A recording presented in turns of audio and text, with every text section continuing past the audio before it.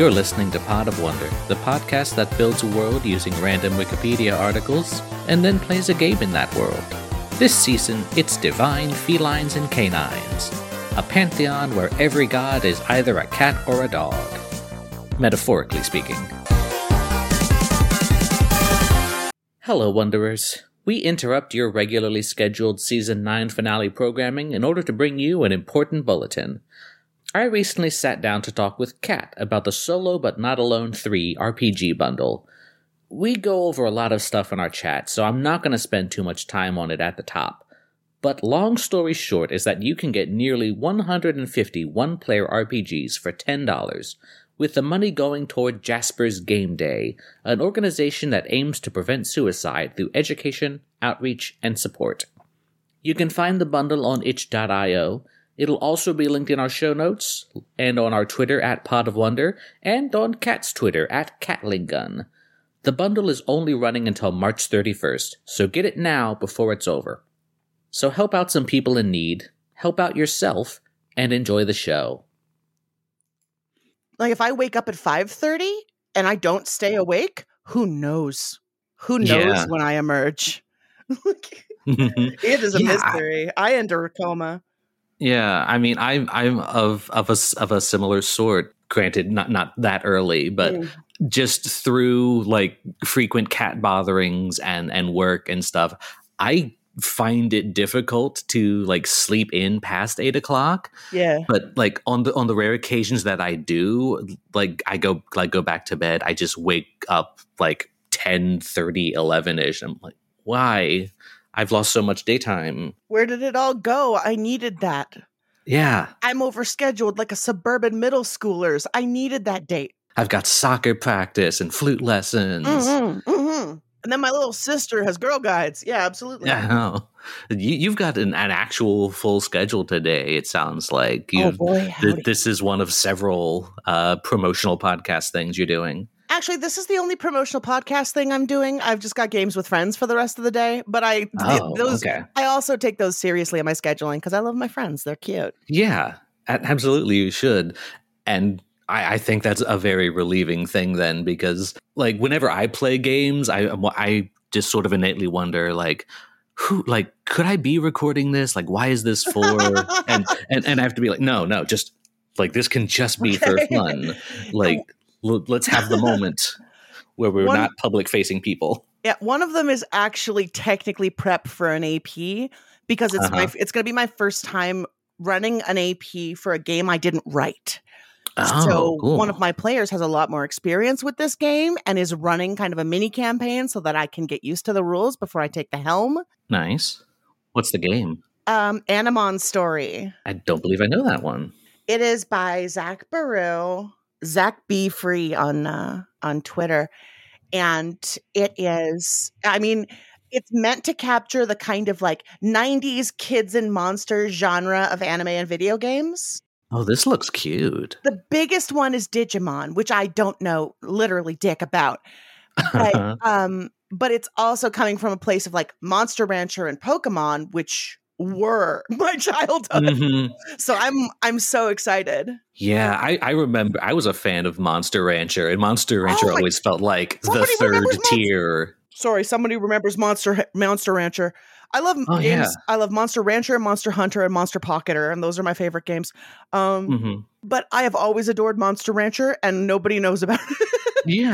Yeah, but it wasn't like nearly as kind of cutesy in some of the character designs as the others. Like their mascot was a giant eyeball, like bouncing on a tail, and was bright yellow. Yeah, why is Swayze their mascot when Mochi's right there? I don't get it. Like everyone else is doing, like, oh yeah, cute yellow mouse, like little yellow dinosaur. Like no, big eyeball, man, but also yellow. So that's kind of important for us to know, I guess. Yeah. One time I was playing Monster Rancher and I was raising this Naga, and every other day he'd be like, "Can you enter me in a tournament? I want blood." And I'm like, "Bud, we just won a tournament." And he's like, "I want to fight." And I loved that Naga. He was my favorite. He's just pleading with me to let him spill the blood of other monsters.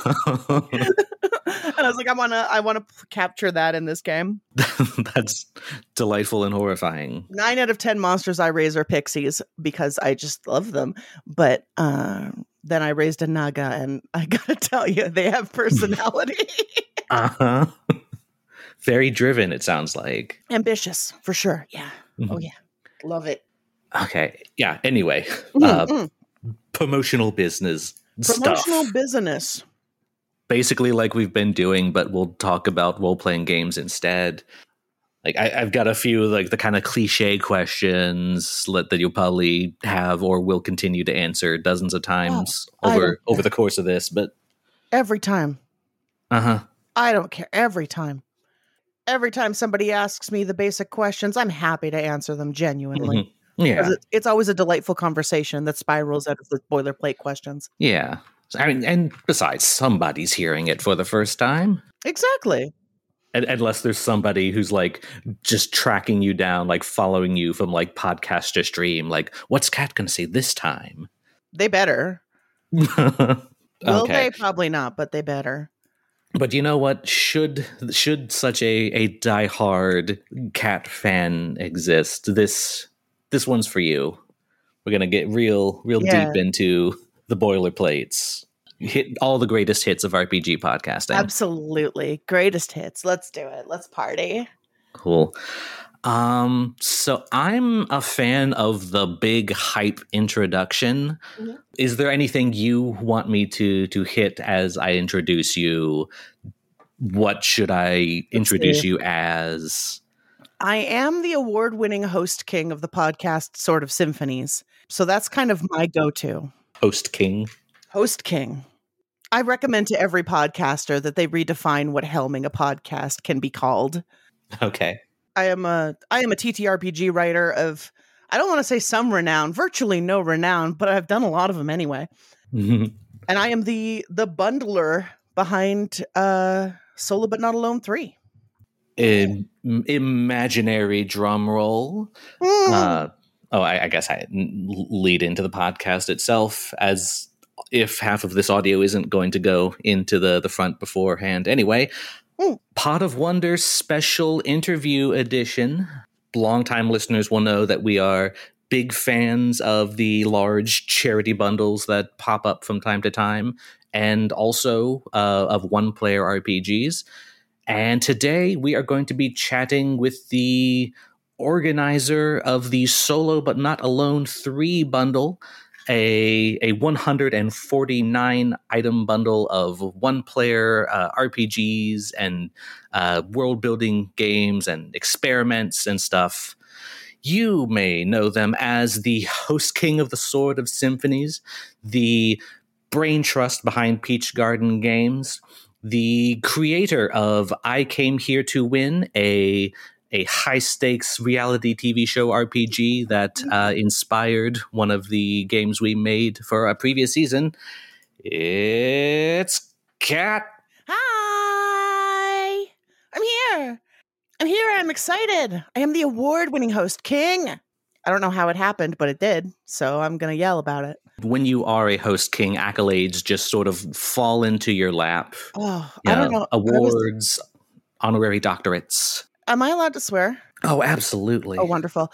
Because here's what happened. I was at this very fancy dinner at the New Jersey Web Festival for the awards ceremony, and I'm sitting there with some absolute luminaries, my beloved Kendo, the wonderful Jeff Stormer sitting across the table from me.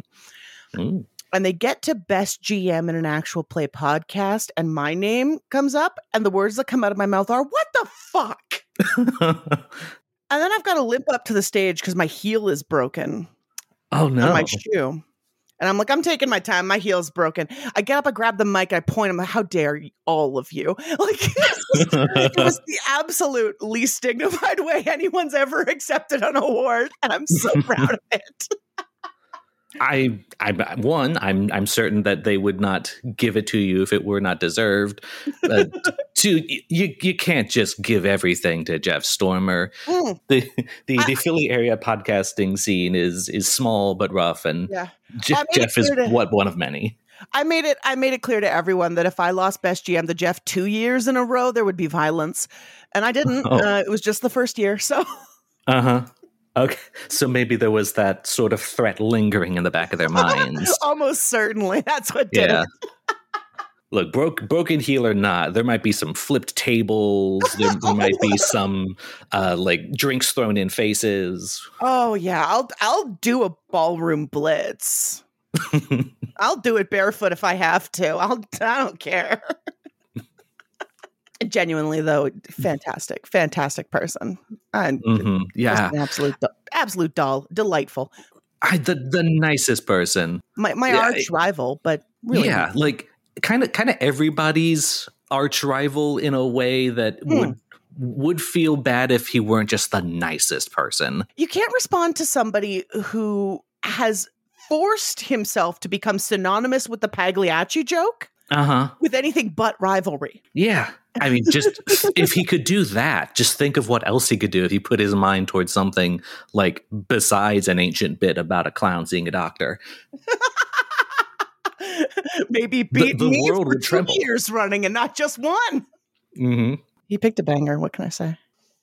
Anyway, so we promised some boilerplate questions. So before we get into a 30-minute commercial for a bundle, let's get into a 15-minute commercial about yourself. So the biggie, the oldie, the goodie. How did you get into role-playing games? I had a friend in middle school who loved Dungeon Dragon and had been playing it for ages and just really wanted to play Dungeon Dragon with his friends. So he taught D&D to everyone within arm's reach. Me, my sister, everyone we knew at that middle school, he made sure to play D&D with. Not all of us stuck with it. My sister only role plays when I bully her into it now, but... And it wasn't just D&D either. We made characters, but we never got to play in Palladium's Teenage Mutant Ninja Turtles and Other Strangeness. Oh, I have also made a character but never played that game. Okay, what was your character? Because mine was a porcupine assassin who like threw quills at people. Yeah, so what we did when we made characters, maybe you may have done this or not, but we randomly rolled all the tables.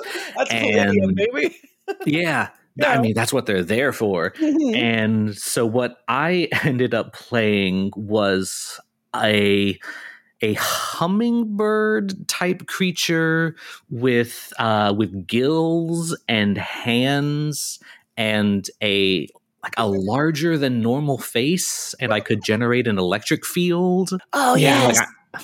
I'm just looking through the Discord channel where we only made characters. Oh, that's Palladium, baby. Oh, yeah. Yes. Oh, I love it. One of the other players was basically just a normal horse that had a human face. Yes. Oh, beautiful. Because we didn't roll when we were doing Teenage Mutant Ninja Turtles, but we have randomly rolled characters in another Palladium game, Heroes Unlimited. Oh. That game is bananas. Yeah.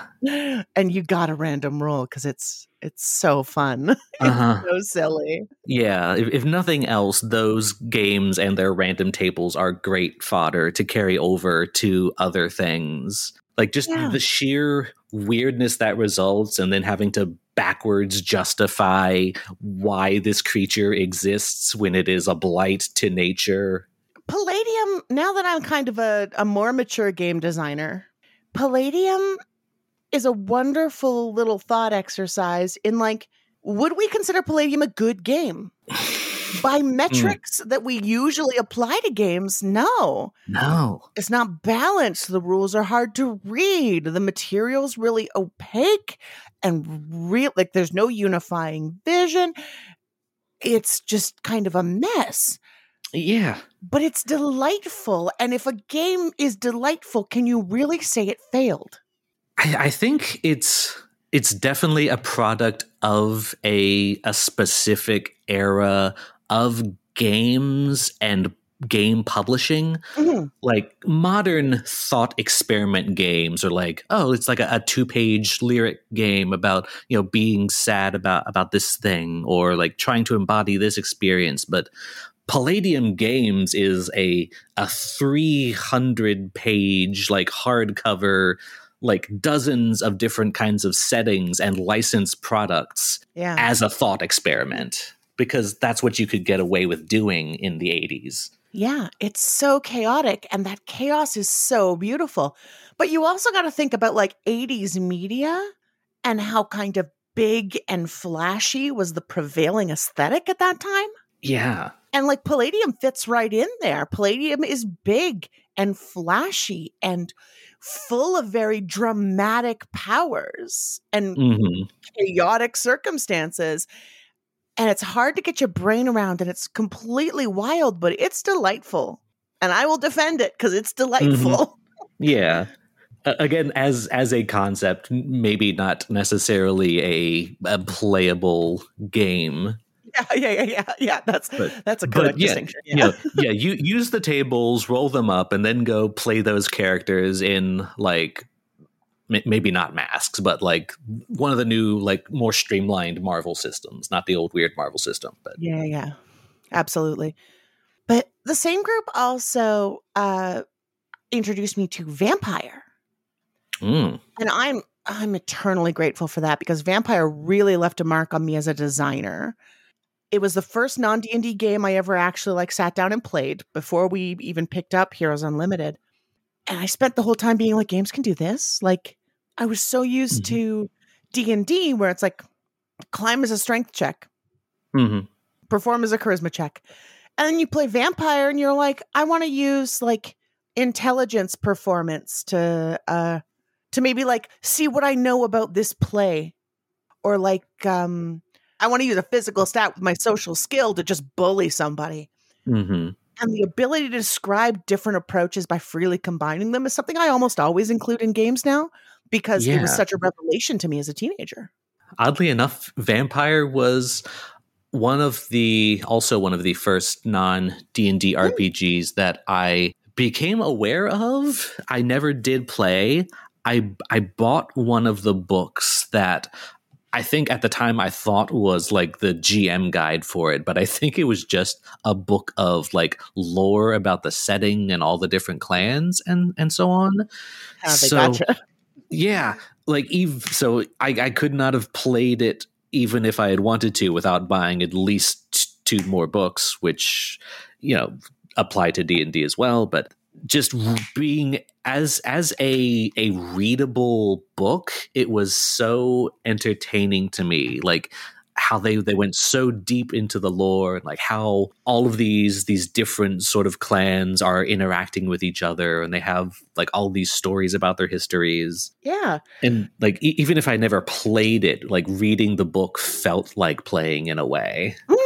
Because Vampire, unlike D&D, especially in the 90s, had a very definitive mood and vibe, and really focused a lot of effort on carrying that mood and vibe through, which was also a revelation to somebody who was used to Dungeon Dragon. Which, like, I don't want to say it's atonal, because obviously everything has a tone, everything has a vibe. But like D&D didn't put its tone first. No. In the same way that Vampire did. Yeah, like something that I have seen said a lot and have repeated a lot myself is that D&D feels almost generic in a way, like even beyond the like generic fantasy. It just feels generic in that like the rules don't really do anything to like enforce any kind of tone or like any idea about what you're doing in the game.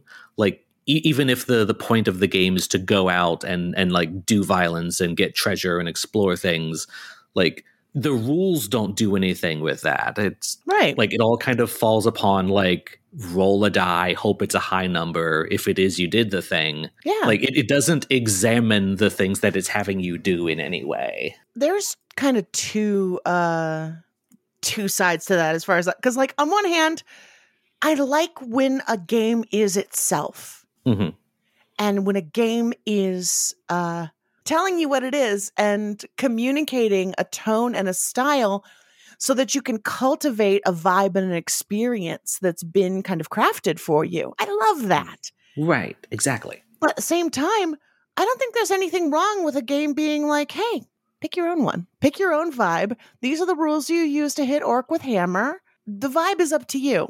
I don't necessarily think there's anything wrong with that. I think it does mean that D&D is really uncritical of the violence and the way the violence is used because it's getting out of the way of tone in a way that is a focus of a lot of criticism these days that I don't necessarily disagree with. Right. But I don't think there's anything inherently wrong with a game that says bring your own tone. And to point to Indie RPG Twitter's favorite D&D edition, 4th edition, I briefly played 4th edition as it first came out, and it did do a lot more with that kind of tone of like heroic fantasy, like outside of these kind of pockets of civilization. The world is a dangerous and unexplored place. And like you are far above the average person. And so, go out and do heroic things in the world. I loved 4th Ed. I didn't play as much of it as I wanted to, but I did really like it. Yeah. You're right. It did have a more concrete vibe to it, didn't it? I mostly liked it because I never had to sigh and say, I guess I hit it with my sword on my turn. Yeah. I never had to do that. There was always a tactical decision on my plate every turn, which 3.5 doesn't give you. Like, yeah. And I could continue to go on with this, but we absolutely could. Yeah. Let's jump on to our next boilerplate type of question. How did you get into designing games yourself? Oh, this is a wonderful story. Because my friend Alex, who I have known since I was 10 years old, approached me one day when we were it was early high school, I think, and said, I had a dream that 15 strength was +5 and not +2. And I said, neat. And he was like, I think I'm going to write my own D&D rules. And I was like, neat. Proud of you. Do your best. And then a couple weeks later, he came to me and he was like, okay, so our friend Sean is playtesting and he keeps doing this. And I have no idea how to make him stop. And that became a running. And I was like, okay, well, what if the rules had this in it? And then it went from that to me being a playtester on this project, to me helping with a lot of design, to me and Alex, and then roping in, by the time we were in college, we roped in Kirsten, who's on Sort of Symphonies now. Our friend Dustin got roped in. Sean stuck around. History's greatest playtester, absolute disaster, man. And I absolutely fell in love with it. From the moment I was making suggestions about how to stop Sean's many behaviors, the more I was like, no, actually, this rules. Like, I hadn't made the connection that the way the rules are written impacts the way people behave in the fantasy. And that concept was so magical to me that I got absolutely hooked on it. So I was doing that with my friends up until college. I fell off it for a little while, and then I was bored out of my tree at a surveillance job, and I was like, maybe it's time I did my own. And that's where Heroic Court came from. Cool. And then during the pandemic, I really just absolutely ramped up because I fell in love with solo games. So that really kind of really accelerated me. But it all started when Alex had a dream. So now whenever anything big or wonderful happens in my career, I make sure to buy Alex dinner because I'm grateful. Because if he hadn't shared his dream with me, who knows, right? So did anything ever come out of that initial project that you were helping to play test? Does that exist in some form? No. We did a failed Kickstarter because none of us knew the first thing about promotions, and they all left it to me. I love my friends, but they really love to just leave stuff to me. It didn't go great. But Dustin is talking about doing another edition, and I genuinely hope he does because I love Dustin's design work. Right now, he's mostly a film critic, I think. The kind of thing that gives you regular income, maybe. Well, no, his actual thing is he's an electrician, but he's on the podcast For Your Consideration with our friend Mike, talking about films. Oh, neat. But so I would love for our old project to be revived in this way. I don't know. The magic of our old project was that, like, Alex very much comes from a D&D space. He still plays a lot of D&D. Mm-hmm. And he also kind of has a kind of Palladium vibe in that he really wants his, at least when we were playing in high school and college, he really wanted games to just include everything. Very kitchen sink. Yeah. And Dustin's the same way. Dustin never saw a table he didn't like. It was infuriating when we were working together. Uh-huh. He's like, here's my 3 pages of tables for stat increases and penalties as a creature changes in size. And I'm like, you're absolutely kidding me. Yeah. Not. As the person who's in charge of turning this into a manual, no, you're not. I won't let you. But Dustin's ethos is very rational and thought out and measured and tested. He does a lot of spreadsheets. He's very thorough. It's beautiful. Uh-huh. Alex sometimes tends to over-design. And that was my response was always, even before I fell in love with indie games, more minimalist. So I was always the one being like, do we need this? Hey, do we need this? Or can we use another mechanic for this too? Uh-huh. So I was fighting at every angle to strip it down. So if I were the only one to revive it, it wouldn't be the same because I wouldn't be fighting anybody. Right. And like that sounds like the kind of relationship where, because everyone has these kind of different viewpoints and motivations, either like you end up with something really good or it kind of ends up falling apart because there's too much competition going on. I think we did both. Yeah. I think it doesn't have to be just one. I think we did something really good that we just could not continue. Uh-huh. My favorite story about that design is that I had to fight tooth and nail so that Alex wouldn't include a mechanic that involved the player dividing by 3. Oh. Right? Oh, no. That was my response. I was like, sweetheart, nobody wants to divide by 3. If you're going to include division, half, honestly, is where you should stop. Nobody wants to do half. If you're very bold and your audience is very mathy, you can probably pull off a quarter. A third, absolutely not. No one wants to do this. And this was before cell phones were as smart or as widespread. Nowadays, I probably wouldn't fight it as hard because people have calculators on their phone. But back in this day, absolutely not. And Alex was like, no, but like the number 3 is very important in this setting and in this rule set thematically. And I'm like, oh my God. On one hand, I love that you think of gaming this way. I love that you think of this coherent whole with its recurring themes. That's beautiful, but absolutely not. Absolutely not dividing by 3. And he put the mechanic in, and after like a year of playtesting, nobody even touched the mechanics that did it because we didn't want to. And we argued about what this playtest data meant. I was like, no, it's because no one wants to do it. Alex was like, no, I just need to make them more powerful mechanics. I'm like, absolutely not. And it was probably the biggest fight we ever had was over dividing by 3. Oh, we fought like freaking animals. But in the end, I'm really grateful to him. He's very dear to me. If you'd ask college me, I'd be like, nah, throw him off a bridge. He's driving me nuts. But modern adult Cat, treasured friend, one of the most important people in my history. Even if he does try to make you do math sometimes. He's trying to make me do math. Can't do that. A role-playing game? No way. I'm in role-playing games to pretend to be an elf. So you did something that might have been an attempt at a segue that I shut down, and you mentioned one-player RPGs. Oh no, that wasn't a segue. That was foreshadowing. Okay. Follow the clues, listeners. They will lead you to this point right now. You've got a big bundle of solo games that you've put together. I do. I love solo games.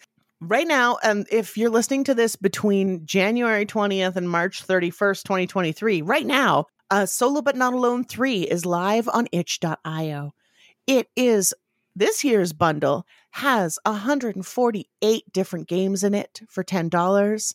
There are 104 game designers who donated their work. These are all games that can be played alone, whether they're designed as solo games or whether they're like GM optional one-player possible games. The only rule is that a person can play it on their own. And all of the proceeds go to Jasper's Game Day, a TTRPG-centered nonprofit devoted to suicide prevention. This is my third year doing it. I love it. It gets bigger every year. It stays beautiful. It's always been beautiful. And every year, the community comes together to help me do this. Designers donate their hard work and people donate their money, $10 at a time. And podcasters have me on their shows, and so do streamers, and journalists write about the bundle. And it's just everybody comes together to keep people alive. It's the most beautiful thing. Yeah. I do think that it's so impressive that all of these, with each of these charity bundles, they're always kind of rooted in like some motivating issue that, like, whether it's like abortion rights or racial justice or suicide prevention, like they're rooted in something that is, you know, potentially very tragic for people. But like seeing all of these people like willing to contribute their money or their games or their time and attention, like it makes you feel better about the world in ways that don't happen all that often. I remember once my dear friend Amber, the Space Jamber on Twitch and on Twitter. I remember Amber was doing a charity stream. And I said from chat several times, and I kept saying it, Amber, people are good. People are good. And it wasn't until they finally saw the total that they'd raised, and they were absolutely moved to tears. And I remember them saying, "You're right, Kat. People are good." I firmly believe it. I really do. People are good at making excuses not to be good. I'm not going to say people always engage in good behavior, but the vast majority of people I've encountered, when presented with a way to help one another, they take it. I like that. I do think people are good. That's part of why I'm so excited about how well Solo But Not Alone does, is because, like, I am a person who has just a lovely cornucopia of mental illnesses and neurodivergence, and I got a brain on me. I really do. And I think it's very, very important to treasure people kind of as a concept. Because one of the things I want to do with Solo But Not Alone is to say to people on my Twitter feed, or people listening to podcasts I guest on, or people who just happen to see the bundle while scrolling through Itch, that like somebody is pulling to keep you alive. This you probably don't even know. But like these 105, because the charity also has a project in the bundle, and the charity's definitely here for you. These 105 people want you to stay alive. They don't even know you, but they know the pain it would cause if you were gone. And they care, and they want you to stay alive. I don't know if that means anything. It would mean something to me when I was in a place that dark, but it's important to me that they know it.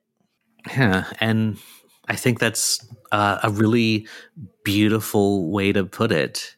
You know, superficially, like someone outside may be thinking that I don't have any sort of like mental health issues. I just want all these games. Like, yeah, the bundle is here for that. But you know, for people who have their own struggles, or you know, may need to turn to Jasper's Game Day someday for whatever reason, like this is like, it's emblematic of the support of a community and the support of strangers to like you said, say, hey, we are here for you. We want you to get through this. Like, we are here by your side. Absolutely.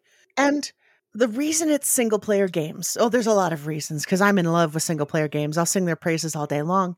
But a big part of the reason is that When I was at my most depressed and I really needed my D&D group, I was not willing to pick up my phone and tell them. I was not willing to reach out to anybody. A D&D game would have absolutely really saved me from a lot of pain in those hours, but I could not reach out to people. But you don't have to play a solo game. If you want to escape into another world, you can just pick it up. You can just pick up any of them. And so if you don't feel like you can reach out to your friends, or you don't want to explain things to your friends or convince them to play a new game, you can just pick up something. You can pick up the aforementioned Amber's Fire Sauce Fever Dream and roleplay being in a Taco Bell in the 90s. You don't have to tell anybody. You should tell Amber, though. They'd be delighted. Yeah. I've got something I call the Sad Cat Survival Kit. Uh-huh. I've got a little box on the bookshelf in my bedroom full of things I might need when I am having a severe depressive episode. I've got candles. I've got incense. I've got a lighter to make sure I can take advantage of these, because I'm a very kind of sense-oriented person. I don't want to say sensual because I'm ace, but right. I love things that smell nice and things that feel nice. And I've got money in an envelope with a little card that says, "Dear Sad Cat, you're allowed to order pizza." Oh.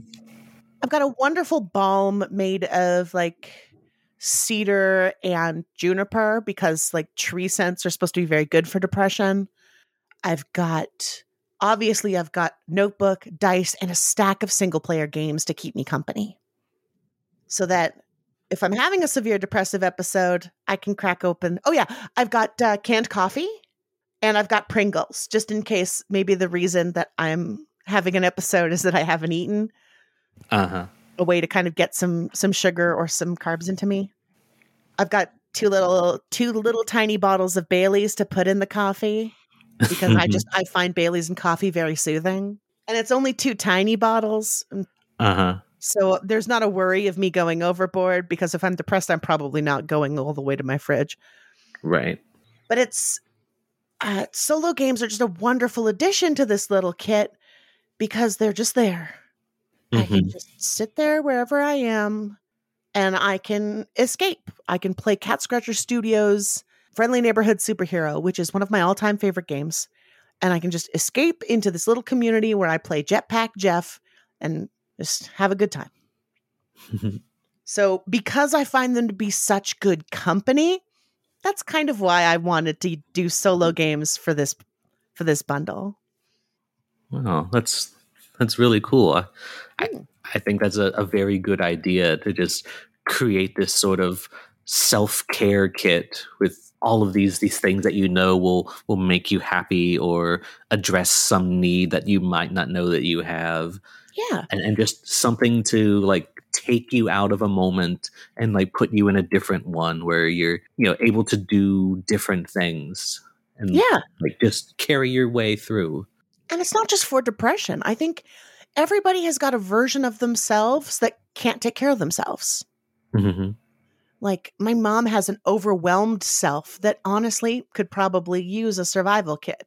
Or if you have a chronic illness, having a flare-up kit for things that will help you get through a flare-up might be... It's important to take care of yourself, even the versions of yourself that can't. When you have the energy to take care of yourself in the future, maybe your future self won't be able to. So if you've got anything that renders you kind of out of commission, maybe make yourself a survival kit. I recommend it a lot. Yeah, it's like a present from your past self to your future self. To say, hey, I know at some point you're going to go through it. Here's something for that time. You are not always the person that you are in this moment. Right. Here's what I think you will need. And, you get through this, we can refine it in the future if we need to, but. Exactly. The pizza note is very important, because I have a real bad habit of denying myself things when I'm depressed. Yeah. So like, it was important to me to put a note in there that says, you are hereby authorized to order a pizza. This is money set aside for Depressed Cat to order a pizza. Yeah. Don't think about your budget. Just order a pizza. As a person who does something similar, like it's very much like important to me to know that, hey, like this is discretionary. Like you like treat yourself to this. Like don't worry about your money. Don't worry about your diet. Like this is something that you need. It's okay to address your need without worrying about what it's going to do to you. Yeah. And I often have to be told that, especially when I'm down. Yeah. And solo games are an addition to mine. And I hope that if you're going through something, listener, that you find a solo game that can kind of take you out of that for a bit. And there's so many different kinds. Oh, there's so many. There's so many. Like the sheer breadth of tones and subject matters. Like there are soft and cozy games. There are like deeply emotional games. There are literally games where you just make yourself tea and think about how that makes you feel. Yes. And there are like crunchy survival horror games. There's like literally something for everybody in this bundle. Yeah. And Jasper's Game Day uploaded the spreadsheet, the Solo But Not Alone 3 glossary, containing the names of all the games, the genres, the summaries, and the equipment that you need to play them. So you can just scroll through that and find a game that suits your circumstances and your mood. Mm-hmm. I've got 2 in this year's bundle. I've got Apex Predator White Sky Reach, which is my Monster Hunter World Iceborne. That's what that is. If you've ever played my Apex Predator, White Sky Reach is the same thing, but cold. It's Iceborne. I don't have any qualms about that. I also wrote Descent in Silver and Glass, a moody tarot kind of choose your own adventure about being the heir apparent and undergoing this ritual to cleanse yourself of your inner darkness before you can take the throne. Oh. Which is like a much darker and moodier game than White Sky Reach, if that's your mood. Yeah. Like there are all sorts of games, like you said, and I think that spreadsheet is incredibly helpful in terms of like tone and equipment. Like just scroll all the way down to the bottom of the bundle, like look through, like see what appeals to you, see what you need to play it. Mm-hmm. Like especially for like Jenga tower based games, there's a lot of alternatives online that exist for that. Like if you don't have a bunch of wooden blocks, or you don't have the energy to put together a bunch of wooden blocks, there's alternatives for that you can find easily as well. Speaking of the wretched SRD, this is when I learned what the TTRPG community is, really, because I'd been part of it for a while. I'd been kind of an indie designer.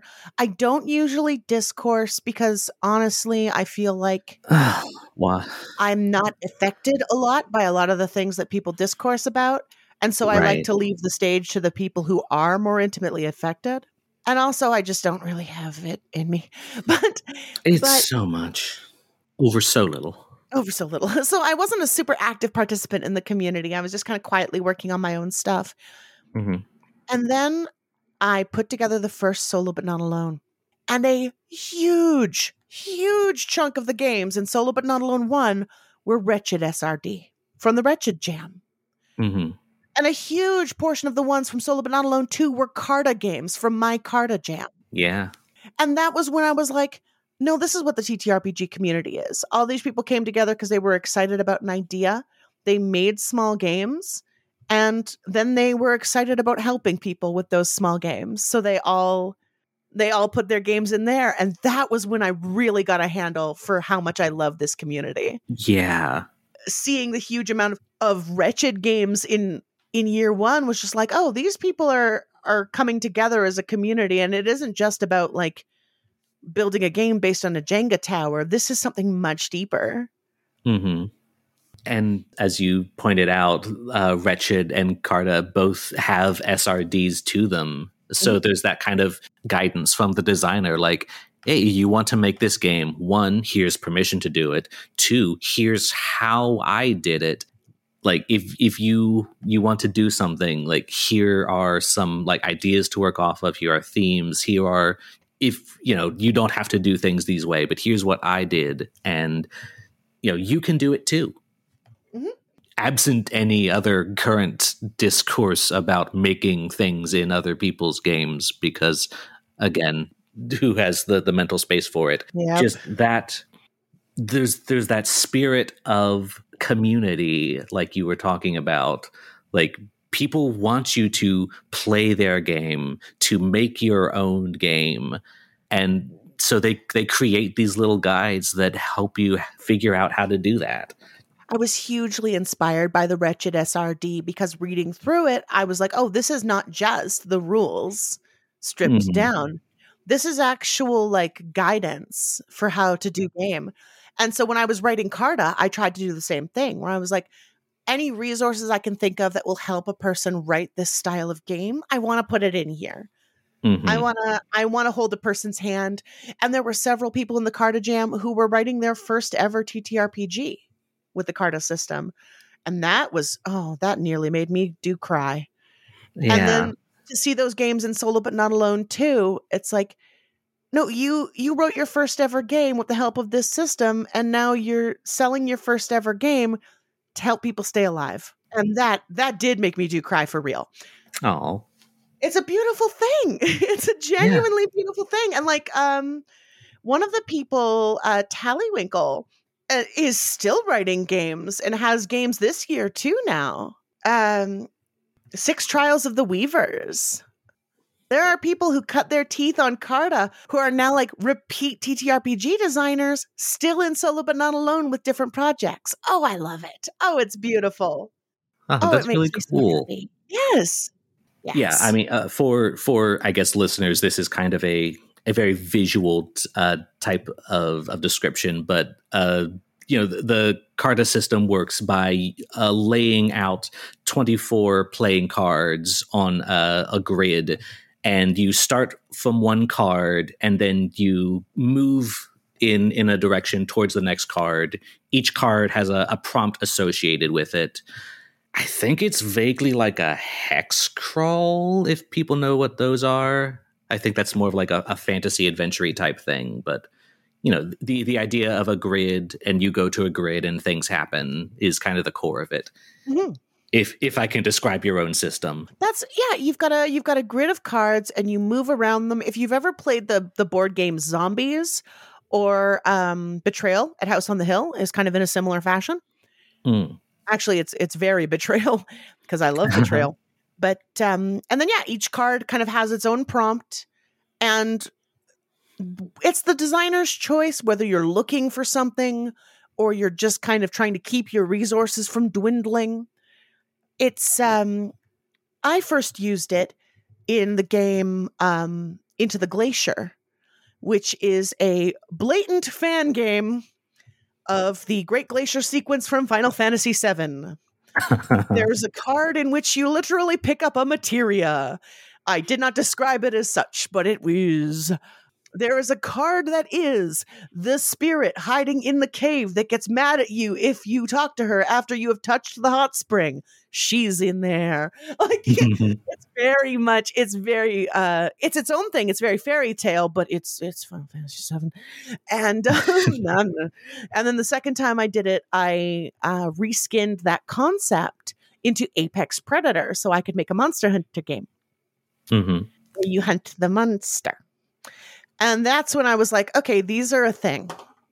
Maybe this is the thing that I write the SRD for, now that I'm kind of aware that they're a thing. People have used it to tell all kinds of stories. Dorka from the Eternity Archives used it to make a game about walking your dog. Oh. It's called Walk and Wag, and it's so good. It's so cute. Also from the Eternity Archives, Ziva did a game called Theme Park After Dark about going back into a theme park because you left something there. Oh, cool. Oh, that one's also very cool. The Carta Jam is full of exciting things. And if you bought Solo But Not Alone 2, there's a ton of exciting Carta games in there too. It's a good time. This year, It's in the Vents by Big Gay Universe is in Solo But Not Alone 3, and that's a card game inspired by Alien. Ooh. So good. I love It's in the Vents. I really do. Because it was from the Carta Jam, so I read all of those. Really, that must be really cool as a designer to like see so many people kind of building off of what you've made and like continuing to come in like year over year, putting out new things and like continuing to like contribute to this cause that you've set up with this bundle. Yes. Oh, it's a delight and a half. It's the most beautiful feeling. Mm-hmm. It's the most wonderful thing I've ever done is Solo But Not Alone. And I intend to continue doing it, frankly. I don't intend to stop. It's too wonderful to stop. I know it was at times a headache for you because it's having to track down. Yeah. We had to remake the bundle because we had 5 people who just never approved. And we were like, and then so I would get messages after we launched the bundle like, hey, why isn't my game in here? It's like, champ, you didn't approve. Mm-hmm. I pestered you on multiple platforms because the sign-up form contained like 2 means of communication for exactly this reason. Uh-huh. And so like before we launched, I was absolutely just foaming at the mouth with frustration. Yeah. But then we launched and I was able to be like, okay, you know what? Let's focus on the fact that we've launched. Let's not worry about what it took to get us here. Mm-hmm. Although, Itch, please. Itch, I'm begging you, please, there's got to be a better way to do a large charity bundle, Itch. And every year I email you, please, Itch. Mm-hmm. Yeah, I've got a game in the RPGs for Trans Rights in Texas bundle, which I think was being assembled in late October, and it still has not launched yet because of a lot of like back end itch stuff. Oh, yeah, same. It's been so long since that I honestly forgot that I submitted something. Uh-huh. Yeah, like I think originally it was. Oh no, I'm sorry for the Trans Rights in Florida bundle. Like the original Texas bundle, I think got way bigger than anybody expected. So Itch got a little bit upset at like how much like that bundle was doing, and so it took like the Rue, the organizer, like wanted to do everything right this time for the Florida bundle, so like had to get everything set up with the charities that are going to be getting the money, and like then getting approval for Itch and it's just been taking so long, and I can't imagine the kind of headache that's been creating for Rue, but I can. Yeah, you could. I can. Yeah. We're, as an indie scene, very reliant on Itch, and Itch is by and large a good platform for indie game design. But its flaws starting to make me worry about how reliant we are on Itch as a community. And I don't know what to do about that. I honestly don't know what to do about it. But I will tell you this. If you're looking at organizing a charity bundle, I have a trick for you. Doctors hate it. This one tip. Take your charity. Yeah, you take your charity. You sit them down. You make them sign up for an Itch, and you make them upload a file. Then you add the file to your bundle, and then you assign all the proceeds to that charity. Bang. You don't have to touch the money. You don't have to do Itch payouts. You don't have to touch the money. Charity touches all the money. Goes straight to them. When you buy Solo But Not Alone, it does not pass through me. I do not see it. I cannot touch it. All proceeds go directly to Jasper's Game Day because they signed up for an Itch. Huh. And you just designate that account as the recipient of the proceeds. Yeah, that's all you do. Mm-hmm. Wow. Yeah. Oh, it's a piece of cake. It's an absolute piece of cake. It's a huge load off my mind. So, like, is your stress with the bundle largely over then? You just can sit back and watch it do numbers? Absolutely not. I have a ton of promo to do. But yeah. But yeah, the part of the process where I freak out has ended. Yes. Mm-hmm. Now it's the part of the process where I shout about it a lot. Yeah. And I love that part, to be honest with you. Comparatively between the herding of indie game designers and dealing with itch, this has got to be the most enjoyable part of the process. I'm slowly getting better at promotions. It's much easier for me to do it when it's for somebody else. Absolutely. Like I'm not great at promo, to be honest with you, but this isn't for me. Mm-hmm. This is for, the people who are struggling. So yeah, I'm very much the same way. Like I can promote the hell out of this because, bundle, charity. This is for something important. It is. It really is. And a lot of the people I talk to about the bundle and a lot of the people I do promo with are people like me who have mental illness and who are maybe in a firmer place now than they have been in the past. Mm-hmm. And so I think there are a lot of people in the TTRPG scene who are just like, you know what? There's a version of me who would have been happy to see this. There's a version of me who would have loved having these games to keep them company on that one night that I'm glad I survived. There's a version of me who would have loved to know about Jasper's Game Day because it meant that there was a community around the thing that I loved that wanted me to be there. And I think that's part of why the community is so, so wonderful about this. Because there are so many people who have been close to it. And that's, you know what? That's a beautiful thing is the thing.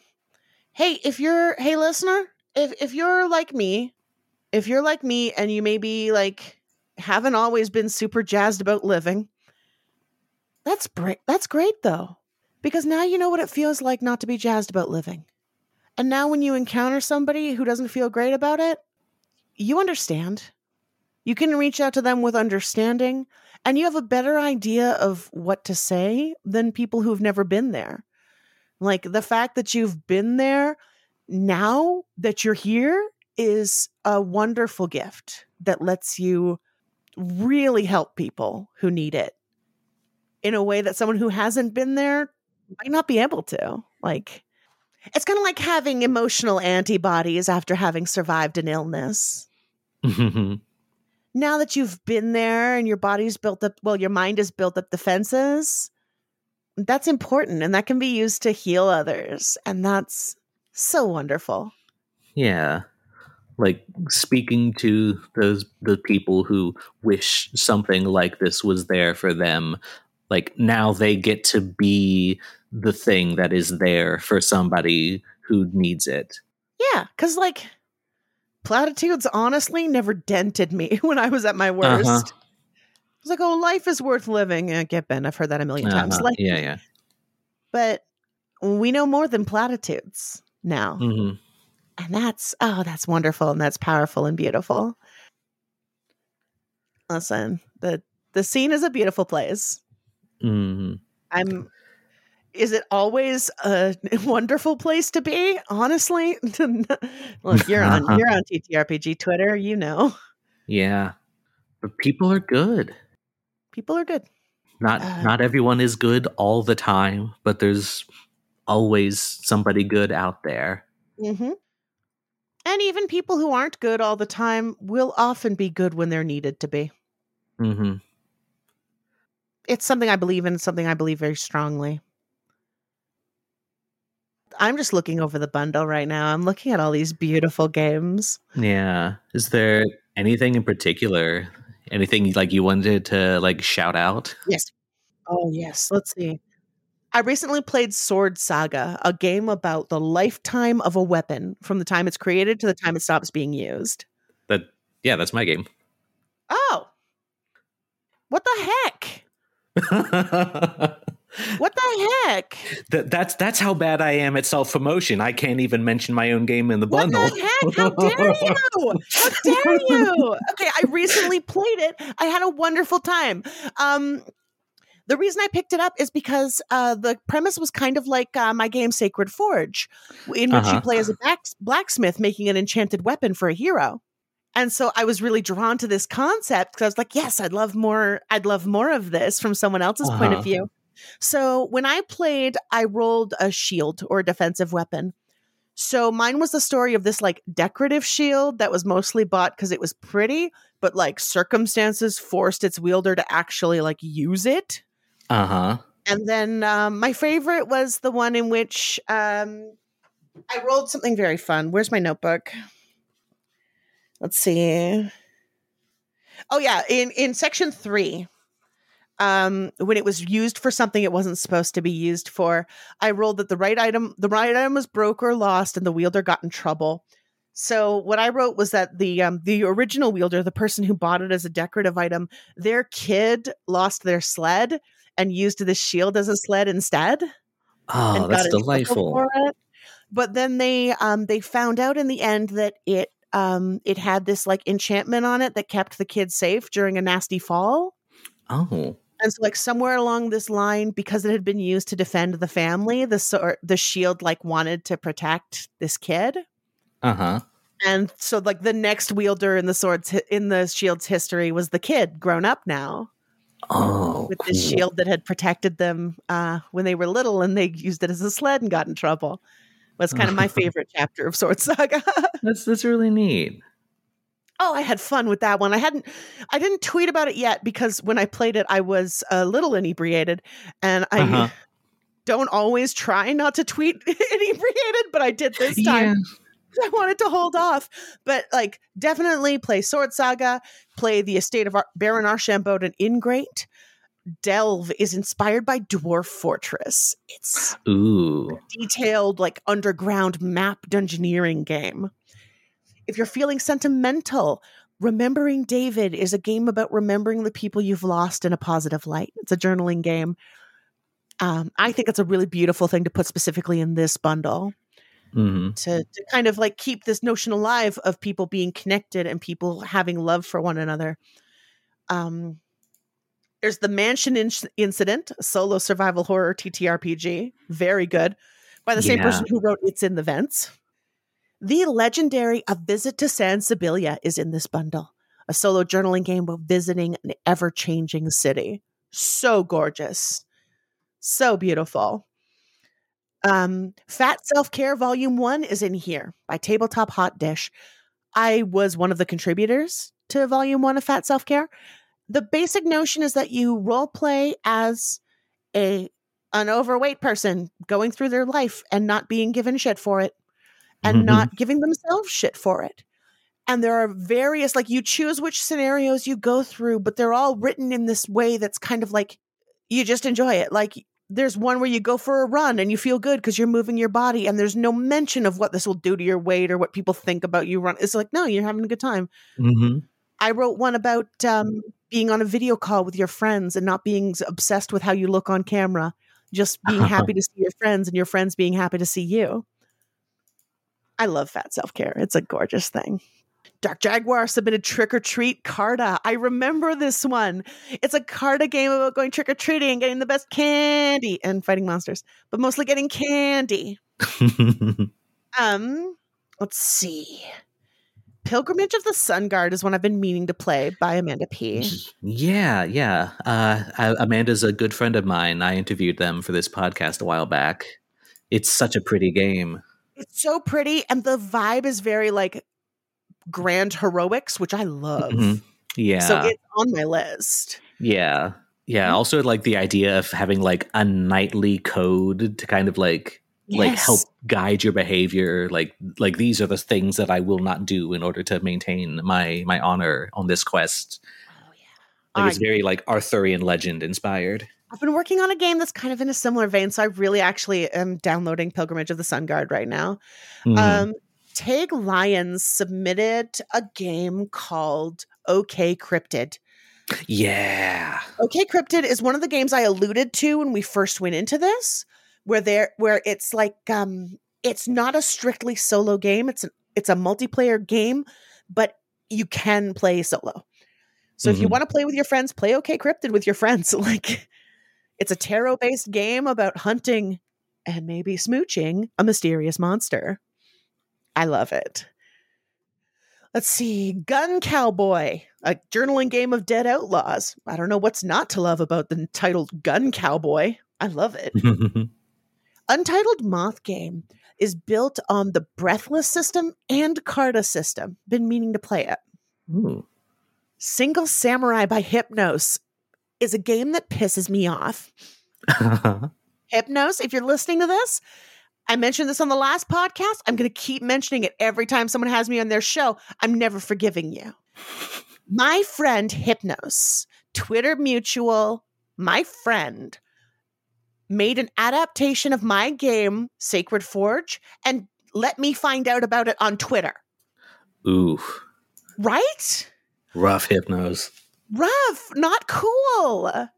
You should have told me. I would have been cheerleading you the whole time. Yeah. Because Single Samurai is like, it's a Seven Samurai type story where you're a wandering samurai and this village is beset by bandits.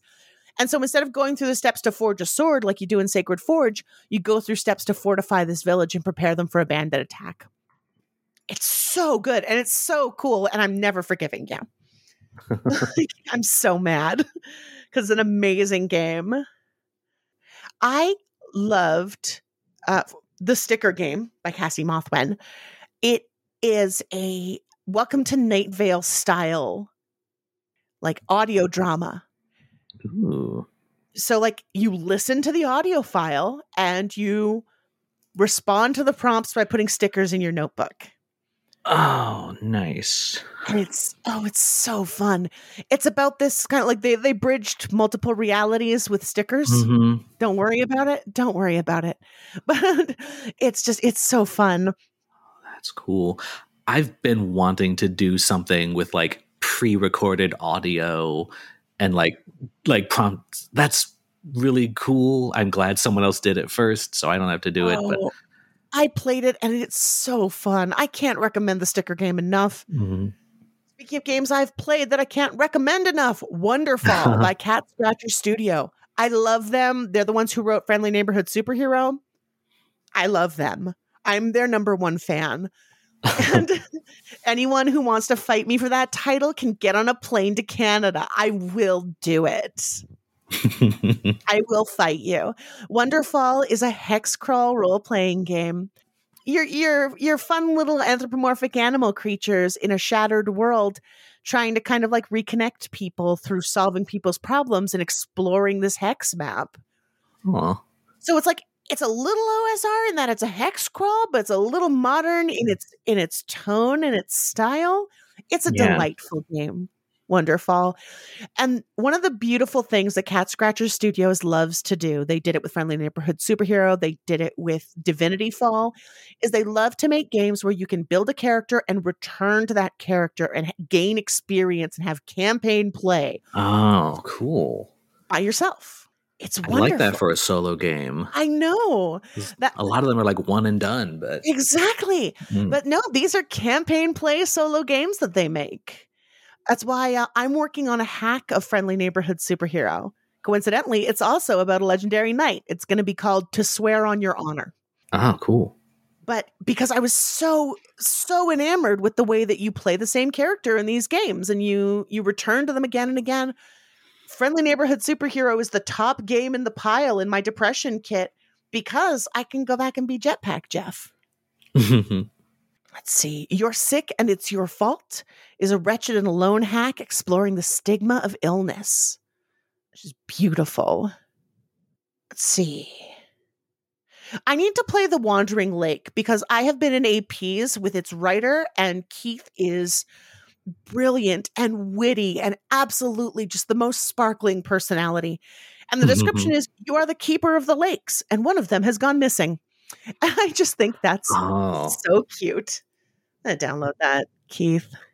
There's Loom by Wuda RPG, which is one of the ones that he's really pushing because it's so dramatic and it's so cool. Hassan Yangdi has Carsonauts in it, which I believe you play as a crab and protect the ocean. Yep, you play as a crab and you protect the ocean. Based on the Dominus system created in the Brazilian TTRPG community. So those are like, and there's so many games in this bundle. I cannot possibly list them all. Those are the ones that pop out to me. But to be honest, take a look at the spreadsheet because there's going to be some that pop out to you that I did not even mention. Yeah. I think it's funny. You mentioned a lot of the games that I also pulled that I wanted to highlight. Oh yeah. I'll highlight a few. Unnavigatable by K. Ramstack, where you are an adult revisiting your Zynga, like your online blog that you wrote as a teenager, and just like kind of experiencing the cringe of like rereading your old diary entries. The PDF of it is beautiful. Like it's so much that like early 2000s aesthetic of like let's layer all of these like backdrops and stuff, and like you can just imagine a MIDI file auto playing in the background. Honestly, that's Caden all over. That's Caden all over, because like beautiful and high concept is very much Caden's brand. The other game that I wanted to highlight, because I'm very interested in games that are like kind of messing with the idea of like what RPGs kind of are or like require as mechanics, is called Mandrake Society, where I just downloaded that one. Yeah, like you're a gardener, you're gardening mandrakes, like those little like plants that have roots that look like people. There's a lot of folklore associated with them. But like how you like make the mandrakes grow is by like the activities that you do in your real life. Like working on a chore grows a certain mandrake, tending to another person grows a mandrake, like listening to art or music. Because I just downloaded it because I'm enchanted by it. But this is did you ever play the Sandy Pug Games game Ego? I have not. Must. Everyone must. Because basically it's the exact same premise. It's a high fantasy game where it's like you have little goals, and every time you work toward that goal, that's how you like do a strength, or you do an intelligence. And I wrote a game like that called Manelica, which is kind of, I describe it as a game where the moon is your game master. And it's based on like what the moon phase is when you accomplish tasks related to your goals. I did not know Sprinting Owl had written a game like that. Yeah. Like I just love the game is like it, one, it's encouraging self-care, but just sort of being pervasive in your life like that. Like not only like are you relaxing, you're also playing a game. Oh, that's it. That's cleared up what I'm going to play next, because that's a format of game that I'm deeply in love with. And Sprinting Owl Games is just generally helmed by one of the sweetest people in the scene. It's like very very free with itch reviews, writes long detailed reviews of games, puts together bundles either for charity or just to help designers get more visibility on their work. I'm a huge fan not only of their work, because Rod, Reel, and Fist is beautiful, but also of kind of the things they do in the scene. My cats are literally screaming to be fed right now, so yeah. I think we can start wrapping things up. Absolutely. We do another round of plugs, remind everybody where they can find you, where they can find the bundle. It'll be linked to, of course, but maybe you process audio is your preference for processing information. Easiest way to find the bundle is to go to itch.io and search Solo But Not Alone 3. It is going to be running until the end of March 2023, but it runs every year from January to March. I don't plan on stopping. So if it's the future, look forward to the next one. You can also find it on my Twitter at Catlingun. That's CATLING gun. And I link to it constantly, all the time, because bundle is important. That's also a good place to find my podcasts. I GM several AP podcasts and my games. You can also find at peachgardengames.com or peachgardengames.itch.io. Awesome. Yeah. Well, thank you again for coming on the show, Kat. I've had the most wonderful time. I mean, it looks like the bundle's doing pretty well for itself. We're at 15K already. It's been a little over a week. I'm so thrilled. Yeah, like I'm just, the peak that I do get from the analytics as a participant, like, number steadily going up. Like, I think the big thing, like the average donation is greater than the $10 suggested donation. Yes. So people are coming out for this thing. Absolutely, they are. And thank you not only for submitting your hard work to this bundle, but also for helping me spread the word. It means a lot. I mean, thank you for mentioning my game. I might not have done it otherwise. I did not do it on purpose. I just really liked the game. Yeah. I like Sword Saga. I don't know what to tell you. It was nice. Bad at self-promotion, but this is your thing, so it's going to get the good treatment. Yeah, well, I can't throw stones on that score. I'm the same way. I got no stones here. Yeah, no stones for anybody. All right, yeah. So go get the bundle. Do it right now. Do it. And hey, listener, hey. Thanks for listening. And if you're having a bummer time, I'm pulling for you, okay?